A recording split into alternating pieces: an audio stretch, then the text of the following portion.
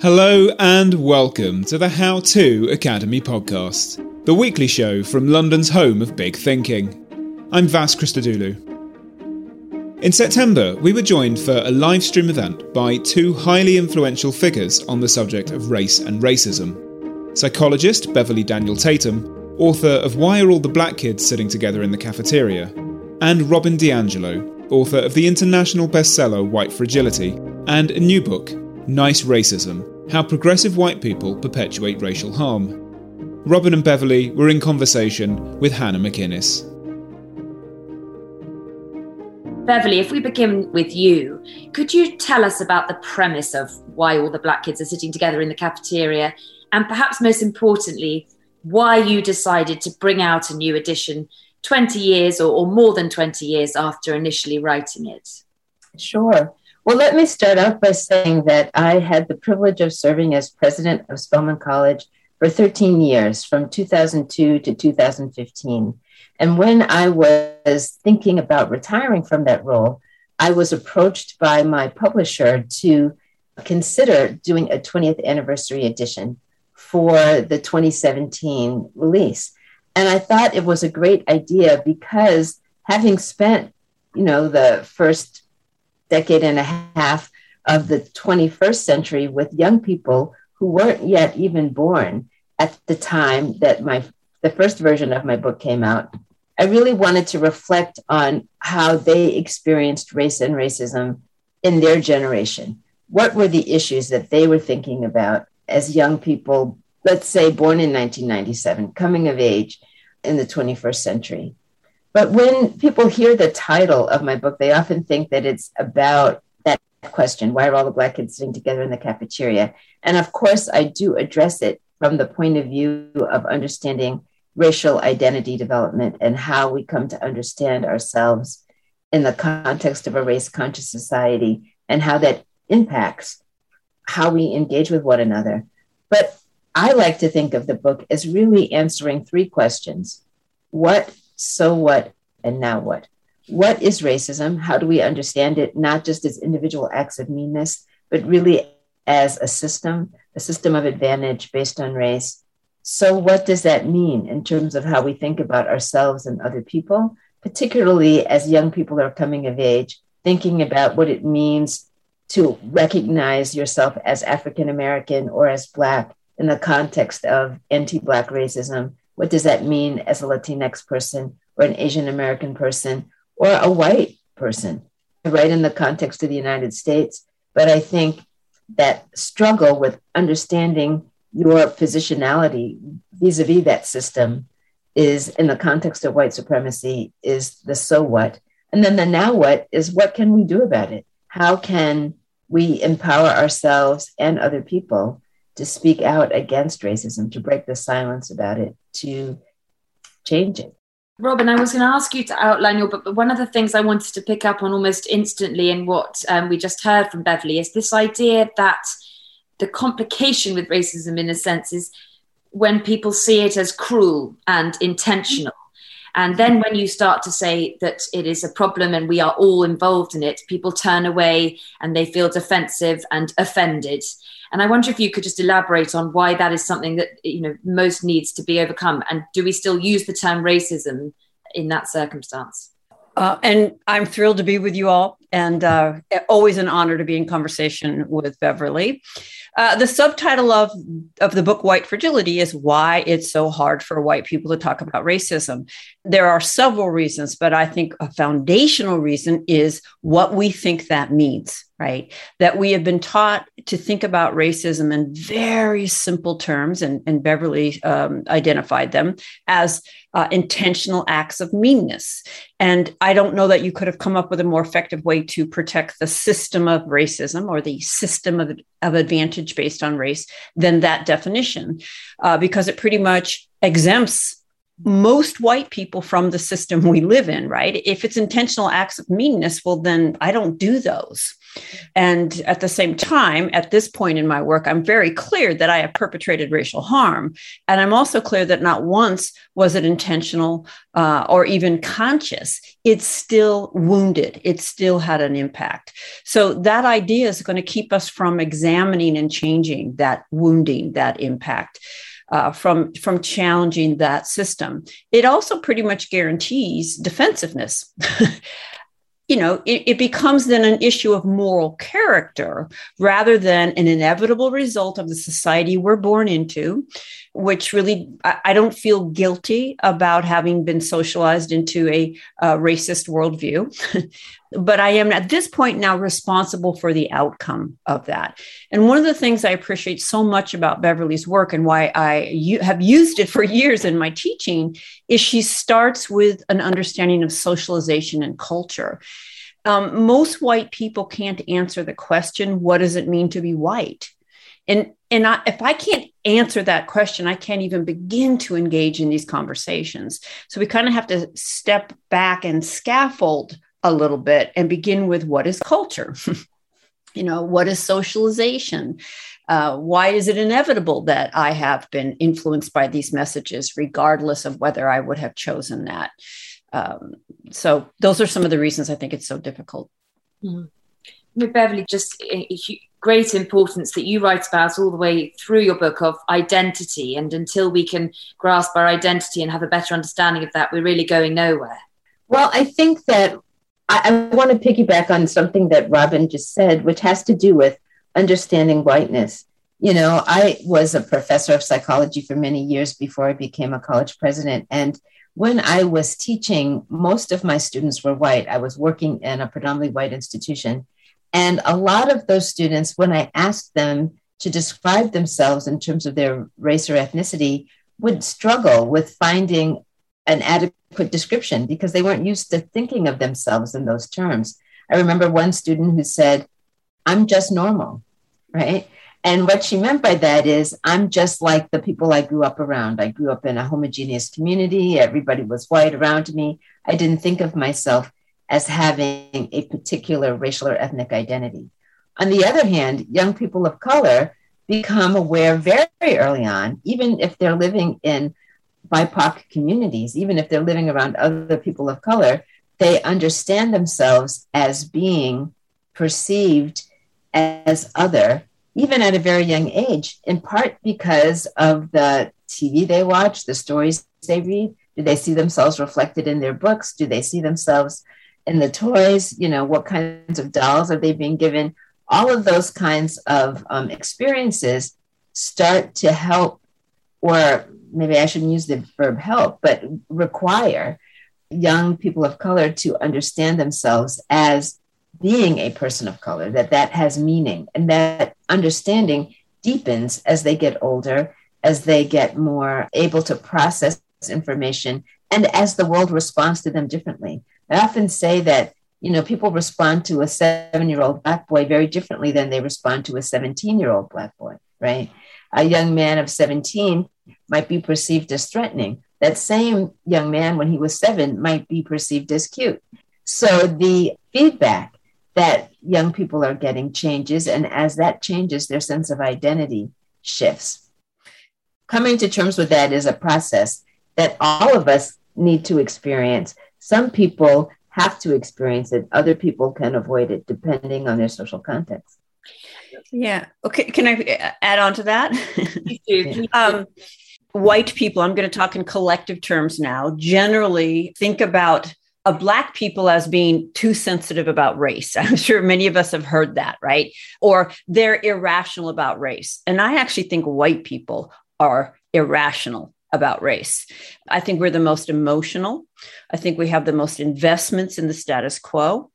And another piece that engenders that irrationality, that emotionality, that certainty that our opinions are informed, even when we can't even answer the question of our own whiteness, is that on one level, we really do know. So while we don't describe ourselves in racial terms, the research is clear that at a very early age, as early as 3 to 4, pretty much everyone knows it's better to be white. We all get that message. Now, the impact of that message is different based on if you are or are not white, but we're all getting it. And at the same time, for white people, we're taught not to think about ourselves in racial terms. We have a lot of taboos about race. And so on one level, we really don't know, right? You know, I'm sure you've talked to a white person who's like, oh my goodness, I have never thought about this before. So it's true. We really don't know. And we really do know. We know, right? We talk about it amongst ourselves. We say things that to each other we wouldn't say in front of other people. If you ask a room full of white people, would you, if you had the opportunity, would you want to be Black? Very, very quickly, you can predict they'll say absolutely not. But it's taboo for us to admit we know. So when you put that together, it seems like they couldn't both be there, but they are. We really don't know, and we really do know, but can't admit it. And it makes us really irrational. I think that's part of white identity. Can I ask you about your book and this term, nice racism, which obviously takes the themes forward from white fragility, which was an essay I think you published in 2011 first. Many will know became a huge international sensation. What is then, and you've alluded to it already, nice racism, you know, and how does that move forward from the themes of your original book? If we think about racism on a continuum, now, unfortunately, we're thought to think of it as a binary, racist or not racist, bad or good, either or. I'm racist or I'm not racist. And if I'm racist, I'm bad. And if I'm not racist, I'm good. That's how I was taught to think about it. And of course, since I was on the not racist side, it wasn't my problem. If we think about it as a continuum, then the far end would be the obvious. The things that most people can identify, the N-word, a slur, a hate crime, a shooting, and so forth. But what's on the other end of that continuum? The more subtle, I'm going to put air quotes because subtle to the perpetrator, not always so subtle to the recipient, but that the nicer forms, the forms that are done with a smile on your face, but we still are managing to undermine you. And that those more subtle or nicer forms are harder to get your hands on. They're easier to deny, and they lead to a lot of gaslighting. I think they're actually can be more debilitating to people of color because they're harder to admit to from the perpetrator. And so you're left just wondering, is this me? Well, society's telling you, yes, that's just you. That didn't really happen. So those are the nicer forms of racism. And just to give an example, I think not being able to answer the question, what does it mean to be white, is a subtle, nicer form of racism. It has a consequence. It has a racist impact, intentional or not. It all contributes to a society in which structural racism is held in place. I have to say that I had the opportunity to read Robin's book pre-publication, and I gave a quote about it, an endorsement, which is on the cover of the jacket. I was proud to see it there. But I mentioned that to say one of the things that really struck me about nice racism, and this was true for white fragility as well, but particularly nice racism, is how clearly Robin has described patterns of discourse, patterns of behavior that emerge when you're leading workshops or asking people to engage in these conversations, white people in particular, to engage in these conversations. And, you know, in my circle of friends, I have a number of colleagues who do that, you know, who facilitate these conversations as professionals. And anyone who has done this work for an extended period of time will instantly recognize the patterns that Robin describes. So I just want to give a shout out for how accurately I thought she had captured those patterns of behavior. But, you know, one of the things that she just said about, you know, the irrationality about knowing, but claiming not to know, is a pattern that I observe. And it has to do with something I often do at the beginning of my presentations. And that is to ask an audience, perhaps if we were all in the same space, those who are tuning into How To Academy could, in their own comfort at home, think about their own earliest race-related memory. And I find that regardless of race or ethnicity, everybody has one. almost everyone will say yes. It doesn't take long, maybe a few seconds before they will raise their hands and say, yes, I've thought of an early memory. And if you ask people how old they are at the time of the memory, there'll be a wide range. I've heard as young as 3, I've heard as old as 35, depending on where people grew up and what their awareness is. But for most people, it's usually around the time of starting school, 5 or 6 or 7. And if you ask what emotion is attached to this early experience, people will say things like confusion, fear, sadness, embarrassment, shame, guilt. Sometimes they say, love or friendship if it has to do with a particular relationship. But most of the time, it's an uncomfortable feeling. And then if you ask, okay, so you were 5 or 6, you still remember this decades later, you still remember the emotion attached to it. Did you have a conversation with anyone about it at the time that it occurred? Most people, again, more often white people, but people of color too sometimes, but certainly most of the white people will say, no, I did not. But if you are familiar with 5 and 6-year-olds, you'll know that they're pretty chatty. They don't filter much. They kind of blurt out stuff, including family secrets. And so it is counterintuitive that so many adults have this early memory that they recall vividly and yet never discussed it with anyone. And of course, it speaks to the fact that they learn early that they're supposed to not talk about it, right? They learn that early. And it's not like a one and done lesson. It gets repeated.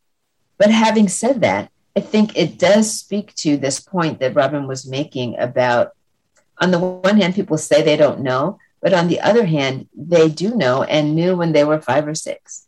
They could see that something was not right, something was happening that was confusing, embarrassing, shame-inducing perhaps, or, some other uncomfortable feeling. And yet, repeatedly, they've been encouraged not to talk about it. And at the end of the day, I think we would all agree, you can't solve a problem without talking about it. You quote James Baldwin in the book, not everything that is faced can be changed, but nothing can be faced until it is changed. I think I've got that the wrong way around. Nothing can be changed until it is faced. Yes. Of course. And obviously to you both, just the very essence of talking about this subject is right at the pinnacle in terms of importance. I mean, Robin, you say that you were very interested in the sort of interpersonal dynamics that flow from individual impact and to the institutional. So I feel that you're saying that actually talking about it, having these conversations is the first thing that needs to happen before systematic change, before institutional change. And in fact, both of you bring up the Brown versus the Board of Education to sort of explain how that is so, the 1954. And I wonder if we could start with Robin and Beverly. I'm sure you'll want to interject. And of course, I want to say something that about what Beverly had just said. And I just want to add another level of knowing, which is at the unconscious level. And while if you asked a group of white people, they may say 7, 10, 25, that's when we're consciously aware or remembering. But if you watch Disney movies, if you're a little girl watching Frozen, you are internalizing a message about ideal beauty, for example, that you may not articulate racially, but it is a racialized message. Disney films often, particularly ones I grew up with, depicted people of color in very problematic ways. If you go to the grocery store and you see Aunt Jemima pancake syrup and Uncle Ben's rice, you're seeing images. They're surrounding us really very, very, very, very early. This is part of the work of uncovering our socialization, right? Yes, I ask those who think that the answer to racism is not to talk about racism, that talking about it makes it worse, to think about any other social ill that we would say the best approach to that is to never speak of it. So suicide, depression, nope. Sexual assault, eating disorders. I mean, we know now that we have to talk about those things. And yes, I believe that's the first step. But if we're only talking about it, then it's functionally meaningless, right? That talking about and that reflecting on needs to lead to different ways of being and acting in the world. There's an exercise that maybe Beverly can relate to that's often done in a class or a discussion, where to close out, you move around the room and you ask each person, what's one thing you're going to do different, as a result of this day or this workshop? And it's so typical, white people will say, I'm going to continue to reflect on this. And I finally began to respond with, and how will people of color know that you've continued to reflect on this? Because if it doesn't lead to a different way of being in the world, then it's meaningless. But of course, it's got to start there. And Beverly, did you want to pick up on that again, nodding at what Robin says? I mean, to go back to your quote, the starting from this conversation, it's so important. It comes before and is just as utterly essential to more wider institutional change that's brought about by our political leaders. Well, yes, but I do think it's important. And I think, so I want to underscore what Robin said about, it's not just about conversation, it's about conversation leading to action. Yeah. So, I talk a lot in my book about the importance of dialogue, but the value of dialogue is that it deepens one's understanding that then leads to action, right? That when cross-racial dialogue, for example, has been effective, what you find is that people then are willing to work with each other or sometimes on their own, but to take action. So it's not, I have been writing about dialogue and the importance of this for a long time. And sometimes people will say, talk is cheap. I wrote an essay a long time ago that said, talk is not that cheap. It's hard to do. It requires you to push past your socialization that has taught you to be silent. It requires you to take some risks, to be courageous, but it's not for the end of having a good conversation. It's for the end of understanding an issue better that then you can take appropriate action to address. If I could connect that to, I think the original piece of your question was how we both use the example of Brown versus Board of Education. Right. Yeah. Because again, this underscores what Beverly just said, is you can legislate structurally people's behavior and you can legislate law change. But if you haven't addressed the consciousness, the feelings, the resentments, those changes won't happen. In the United States, we legislated school integration. And in 2021, our schools are almost back to pre-Board of Education levels of segregation because we didn't address the underlying issues that lead to segregation. One of the key issues is that essentially these discussions, and you both bring this up, in fact, Beverly, you say meritocracy, Robin, you say individualism, ultimately they come from a very similar place. And these cultural narratives, which we find, I think, all over the West, perhaps most strongly in the US, given the Constitution, the narrative of individualism, of meritocracy is so strong. And that really sort of goes against and doesn't help this conversation along at all. Robin, you say, in fact, individualism is pernicious. And Beverly, if I might quote this idea that you say most Americans have internalized and espoused cultural values of fairness and justice for all at the same time that they've been breathing the smog of racial biases and stereotypes pervading popular culture. It leaves many whites feeling uneasy and uncomfortable and even perhaps fearful in the presence of Black people, often without their conscious awareness of those feelings. There's a lot in there, but also in there is this idea that the very values that white people want to sort of say that they stand for don't go alongside this, cause them to feel uneasy when they're faced with this discourse. Yes, well, there's a term that psychologists use called aversive racism. And what it speaks to is this idea that there is a desire to both avoid the other, right? For white people to avoid Black people because they're uncomfortable, unfamiliar with, uncomfortable, uneasy around. And so in some ways it's easier to avoid than confront that discomfort. But at the same time, they want to think of themselves as open-minded and fair-minded, equity, conscious of wanting to support equity. So certainly not wanting to think of oneself as discriminatory or engaging in racist behavior. So there's a desire to avoid anything that might suggest that as well. So I got to avoid the conversation. I have to avoid the people. It's in order to preserve that sense of oneself as, in Robin's terms, a good person, right? A good person doesn't discriminate, but a good person, I am a good person, but I don't like being in the company of people who make me uncomfortable. Therefore, I avoid those people. And also I avoid conversations that make me feel as though I might be labeled racist. So that notion of aversive racism is really about avoiding the uncomfortable in a lot of ways. The idea that we live in a meritocracy is certainly embedded in American cultures. I don't think it's just American culture, but certainly in the US, this idea that, if you work hard, try hard, you're going to get what you deserve. The belief in a just world is another concept that psychologists write about. A lot of people believe in a just world, but in fact, if we recognize the existence of systems that systematically advantage one group over another, not just in terms of racism, but gender, sexual orientation, socioeconomic status, physical ability, other kinds of isms, if we think about the ways in which those isms can intersect in one person's life, it can be the difference between receiving the benefit of the doubt in an interview and not. It can be the difference between being referred for another mammogram or not. It can be the difference between being stopped and getting a ticket from a police officer or being shot.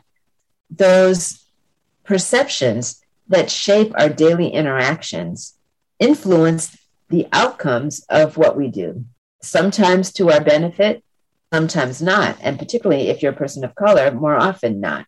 So this notion that what you do is determined just by your own individual effort and not by the social context in which you're operating is really a commonly held notion, but one that really is quite inaccurate. And people struggle with that because it's such a deeply internalized belief. I'm sure you want to take that on, Robin. I mean, as I said, you describe individualism. There's a chapter in which Sue and Bob, who appear, who want to sort of use this idea that individualism prevails as a good thing, and we should talk about that. And you say actually individualism in this circumstance is you use the word pernicious. Yes, exactly. I mean, okay, on some level, of course, we are all individuals. We are all special and unique and different. And we are also members of socialized groups. We live in a shared culture. We receive the same messages. There is no human objectivity. I make sense of the world through the meaning-making framework that I've been conditioned to make sense of the world through. Right? It is a cultural framework. So I repeat, we're swimming in the same water. I think it's very easy for us to see this around gender. I don't think anyone would argue that at the moment of birth, when it is declared boy or girl, the trajectory of your life is going to go in a particular direction. Even the color of the blanket they're going to put you in is going to be dictated by that assignment, that social grouping. You can disagree with it, you can resist it, but you'll have to resist it because you cannot avoid it. You cannot be influenced by it, right? And it is similar with race. So to insist in a conversation about racism, so let me just repeat that. In general, sure, fine, we're individuals. But when we make that move in a conversation about racism, that functions to deny the reality, one, of social conditioning, but two, structural racism. So as Ibram X. Kendi says, by every measure across every institution, it's not just him that says this, the research is very clear, white people overall are at the top and Black people are at the bottom. And there's just two overall ways to explain that. White people are just superior. Black people are just inferior, or systemic racism. If you are not going to use systemic racism to understand that, you are using a racist framework. So using individualism in the context of trying to understand racial inequality functions to uphold racism. It is a denial that these things make a difference. And let me add, because I know I can hear all the yeah buts out there. I am not saying white people don't work hard. I am not saying white people don't suffer, but we don't suffer from racism. Our efforts, right, when we're moving our arms, we are working hard, but we're not facing the barrier and the resistance of racism while other people are. And so our efforts are going to pay off differently, right? It's like swimming with the current versus swimming against the current. There are currents I swim against. Racism isn't one of them. And not swimming against that current has helped me navigate the currents that I do swim against, such as sexism. This episode of the podcast is sponsored by Marquee TV. Marquee TV is an incredible streaming service that is a gateway to arts and culture. With my subscription, I've enjoyed watching some of the Royal Shakespeare Company's most acclaimed productions of recent years, including David Tennant in Richard II and Simon Russell Beale in The Tempest. I've seen multiple productions of The Ring Cycle and Thelonious Monk playing in Brussels in 1963. I've watched Alice in Wonderland at the Royal Opera House and Giselle at La Scala. Marquee TV really is the most accessible way into culture I've ever encountered, and a treasure trove for any arts lover. You can try it for 3 months for just 99p. Yep, 3 months for 99p with the code HOWTO. Just visit marquee.tv and use the promo code HOWTO to dive into the world of the arts like never before. Things that you both talk about are microaggressions, and Robin, you describe white moves, generally to describe the things that aren't cruel and intentional, but are perhaps almost worse in the sense of the things that white people do, often unknowingly, in conversation. Beverly, perhaps you could start with some of this idea of these microaggressions that we aren't aware that we're doing, but that are as important as intentional cruelty. Let's just talk about the term microaggression. It's defined as a small slight, something that is usually not intentional, but something that is hurtful, maybe comments, or I'm going to use as an example, someone commenting on how well you speak. Oh, you're so articulate. That's something that many Black people will tell you about. I've certainly experienced that. The person who says it intends it to be a compliment. The person who hears it hears a sense of low expectation. Well, what was it that I said that made you think it was so exceptional? The idea that I could link two sentences together, what was your expectation? The assumption embedded in the statement reveals itself. And if it is something that you've heard a lot, and many Black people will tell you they've heard that a lot, it becomes tiresome, and we could call it a microaggression. Does it ruin your day? Probably not. But there are other kinds of things, maybe going to the store and not being waited on right away when someone else comes in after you. Maybe being asked for an ID when no one else is being asked for an ID. Maybe it's assumptions about, your role. You walk in, you're the employer, and you walk in with an employee, and the white person, the employee, is assumed to be the boss. These kinds of things happen. And if they're happening a lot, it's a death by 1,000 cuts. What we know about microaggressions is that they contribute to things like high blood pressure. They contribute to, a sense of well-being. They can lead one to feel depressed and disaffected in their workplace, which is often where they occur. Things like that, they add up. So even though we call them micro, it's important to say that they're not inconsequential, because they can be cumulative and they're unpredictable. You can't prepare on a daily basis to say, oh, well, I guess I'll get ready for today's microaggression, because you don't know when it's coming or from whom. Mm-hmm. And as a consequence, there is a wear and tear on the psyche that is a result of such things. Robin, how does microaggression differ from, or would you say the same things as what you go on to describe as the moves of white progressive, things like objectifying and credentialism? Yeah. So I call a move. I mean, in any given moment, we have a choice of how to engage. And when it comes to race, white people need to be thinking thoughtfully and strategically, hold their awareness that they're within a context and a structure, that there is a power dynamic. It can be subtle, but that all of that is present. And be thoughtful about how they engage or the things they say, and be open to receiving feedback that even though I didn't mean to offend you when I said you were articulate, I hear that I have, and I care to know and understand that. And for anybody listening who's wondering still why that would not be a compliment, I don't know that I've ever heard anybody marvel over how a white man is articulate. Right? I mean, there are certain things we just reserve for people who we don't, at an unconscious level, expect that from. So you opened by asking, what are some don'ts? And I'll say, here's a big don't. Don't throw people in a room together, white people and people of color, to have a dialogue on race when those white people can't even answer the question of their own whiteness. And that's often what a lot of organizations do. Let's just have a talk. And so many microaggressions happen in those rooms. And people of color are exhausted trying to teach and explain to white people who this is all brand new to. So I think it's a good idea for white people to do some educating of their own first, on their own first.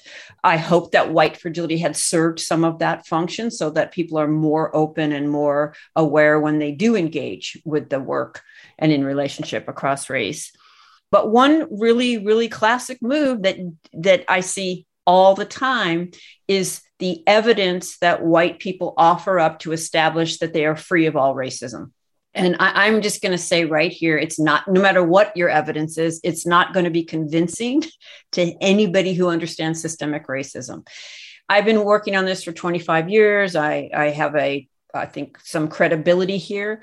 But if I said to Beverly, boy, I've been doing this for 25 years, I have gotten rid of all my racism, she may not say it to me, but I think her eyes might be rolling in her head, because that's just not possible. I'm much more aware, much more sensitive, have much better skills, know how to repair racism. And these are not small things, but I'm not going to be free of the conditioning that's constantly coming back at me. So what does some of that evidence look like? Proximity is probably the number one form of evidence white people will give to establish they're free of racism. I'm not racist. I had a Black roommate in college. I'm not racist. I've traveled around the world. I'm not racist. I speak several languages. I'm not racist. I was in the Peace Corps. I'm not racist. My child plays on a diverse football team. I'm not racist. I go to lunch on occasion with Beverly Tatum. This is the kind of evidence. I'm not racist. I'm from Canada.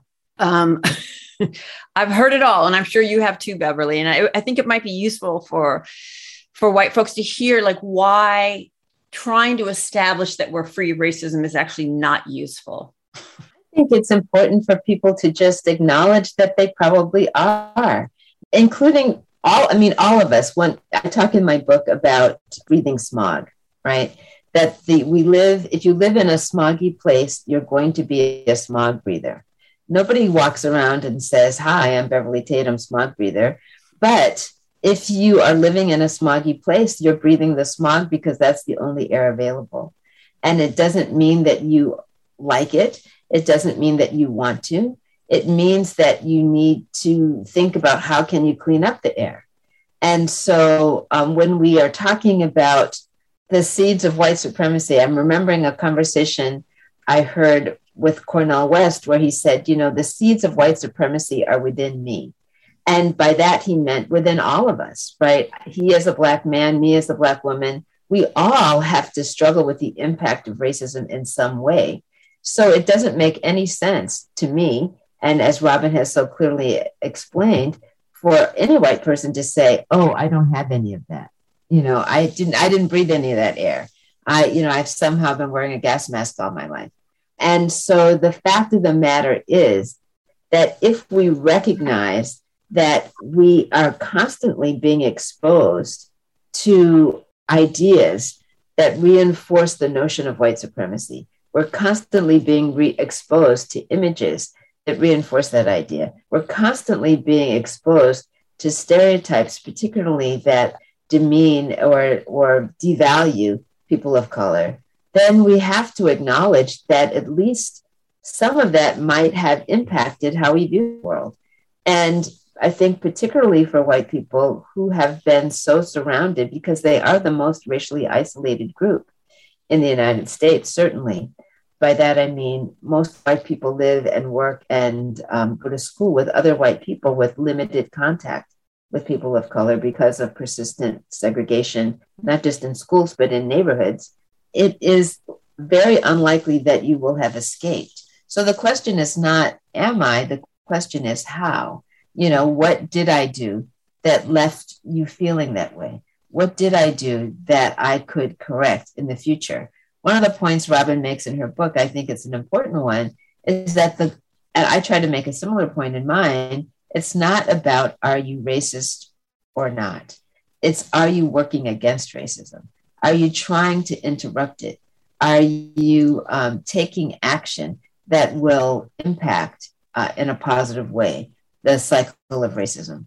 What are you doing? What are your behaviors? It's not so much about what are you being, it's what are you doing? And are those behaviors helpful or are they hurtful? Yeah, Robin, you got your hand up. I love that. Makes me feel very authoritative. Just before I go to audience questions, because there are lots coming in. Yes, please. I knew it was coming. There's just 2 points that I want to make. And one is, as Beverly said, we're all breathing in the smog of systemic racism. Another way to say it is the smog of white supremacy, the idea that white people are the human norm and the ideal standard by which other people are measured. But the impact is different. So just in case people are thinking, well, see, they're just as racist as we are. What I would say is they're just as prejudiced as we are. But racism is what happens when one group's collective prejudice is backed with legal authority and institutional control. That transforms it into a system that becomes the default of the society. That is just such a critical understanding for white people to have. And just, I want to highlight something that Beverly said, because I imagine there are white people listening saying, I just never got a message that Black people were inferior. And so I want to offer that I think the most profound message of white superiority is segregation, is that we could live, as most of us do, having segregated neighborhoods, schools, and friendship circles. Look at your wedding album, if you're married, and have no sense at all that anything of value is lost or missing. To not get the message that white segregation is problematic. In fact, if we're being honest, we tend to measure the value of a space by its whiteness, right? The whiter it is, the better it will be, the school, the neighborhood, versus a Black space is seen as less valuable. Those are such powerful messages. You just can't miss them. So it's not just going to be somebody standing in front of you saying white people are better and Black people are not. It's going to be the power of the very lived experience. I hope that makes sense. I'm just going to, there's so many things to pick up on, but I feel I'm going to ask some of the audience questions that are coming in. How do you address it when someone asserts that anti-racism is, in inverted commas, anything but that? And she's linked to an anti-racist education. I can't see what is. Does that make sense to you? Or I think she's referring to a movement out there saying that anti-racism is actually a form of racism, and that we shouldn't say that racism exists and that white people are racist and so forth. There have always been those who will work against the efforts of racial justice. The investments in the status quo are deep and powerful. There's a movement afoot in the US. Literally, there are places in the US where it is now illegal to say racism exists. The forces have always been there. It's a highly adaptive system. I expect that there will be people that deny that racism's real and that anti-racism is the problem. And I take it with a grain of salt and we keep moving forward. Beverly, I'll put this next one to you because I know that you talk about this at the start of the book. They say also, how do you address it when somebody says, as people often say to our questioner, and I know that you say that you hear this a lot, racism goes the other way too. Black people can be racist against white people. And our listener says, or our audience member says, that she truly struggles with how to answer it when somebody says that. You know, when someone asks me this question, I often try to get them to talk about how they are defining the term racism. You know, if you define racism as prejudice, as, if you think of racism as somebody's individual attitude that's based on race, then you could say, I'm prejudiced, you're prejudiced, we all can have prejudices. And Robin was speaking to that just a few moments ago. But if you understand racism as not just individual attitudes, but individual attitudes that are translating into policies, practices, institutionalized systems, that's what I'm talking about and define in my book as a system of advantage based on race. And if you understand that system of advantage based on race as benefiting white people, if you understand that, which I do and try to make that point clear in the book, if you understand that, then I would not use the term racist in that way to apply to people who are targeted by that system. I choose to use it only to describe people who are advantaged by it. But that doesn't mean that people who are the targets of racism cannot have prejudices, as Robin just described. We all can have prejudices. We can all behave badly. And I think that for some people is really this, how can you say this is racist and call me bad, put that in quotes, and say, no, that person can't be bad. We can all behave badly. We can all discriminate. We can all harbor bigoted attitudes.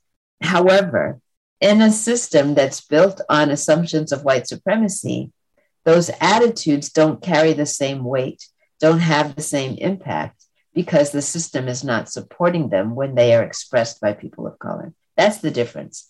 Now, I am aware, and your listening audience might also be aware, that, for example, in Ibram X. Kendi's book, he says anyone who, is expressing an attitude that is based on racial assumptions is behaving in a racist way. He has a slightly different definition, which is why it matters which definition you're using, how you answer the question.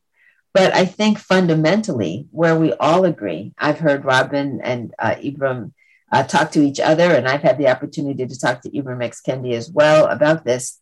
Fundamentally, I think where we all agree is that what is most critical is not how you describe yourself or other people. It's, are you working to interrupt the cycle of racism? It's about being anti-racist. And you can't be anti-racist without taking constructive action to interrupt that cycle. It's very important in terms of what we can do, what one can do to take it forward.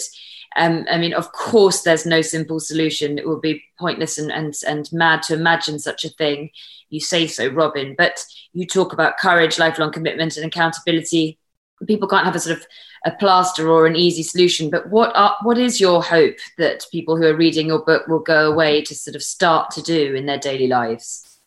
Beverly articulated it really clearly when she captured the question I would really love to see changed. So right now, when the topic of racism comes up, there's a general approach by white people of, am I or am I not racist, right? So if I'm racist, and if that's the question, am I racist? The most common answer is going to be no.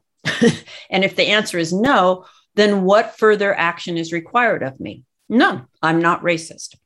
If we change the question to how might I be racist? What does this conditioning look like made manifest in my life?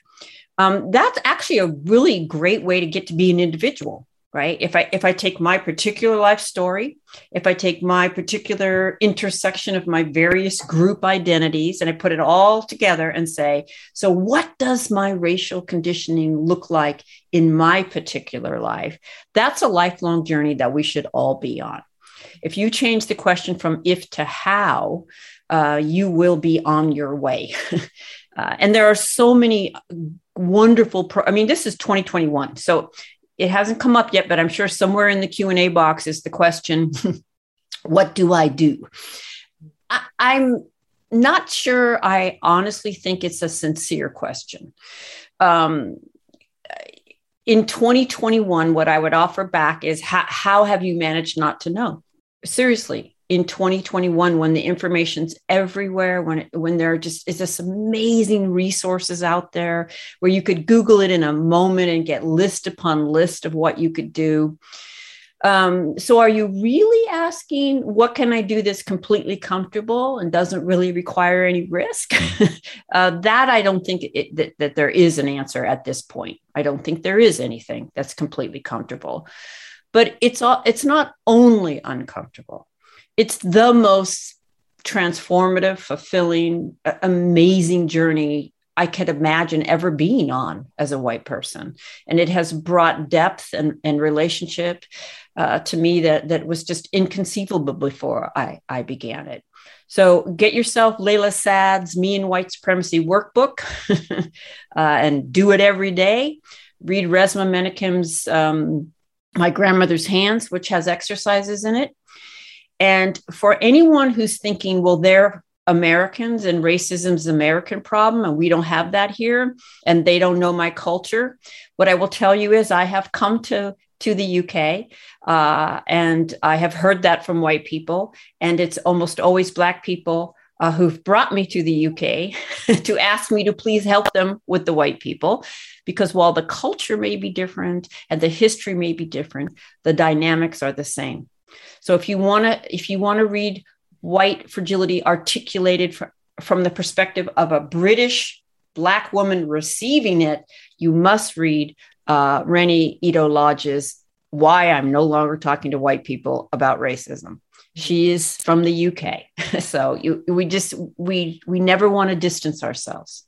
Beverly, we've got a couple of moments left, but I'd love you to sort of continue that thread of because you are very optimistic in the book. You start with optimism, you end with optimism, and proactivity. So if you could extend Robin's message, that would be great.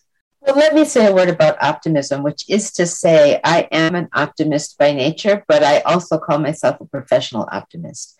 And what I mean by that is hope is necessary for change. If we didn't have hope, we wouldn't get out of bed in the morning. So it is important to always hold a vision of the possibility of change. And I think that possibility becomes more real when each of us begins to think about our own spheres of influence.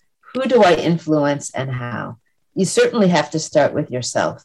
You know, whether that's looking at your own behavior, looking at the question that Robin just asked, how am I manifesting racism in my life? You know, how are my institutions, my school, my workplace, my place of employment, you know, my church, my house of worship, my neighborhood association, you know, where do I have influence and how is racism manifesting here?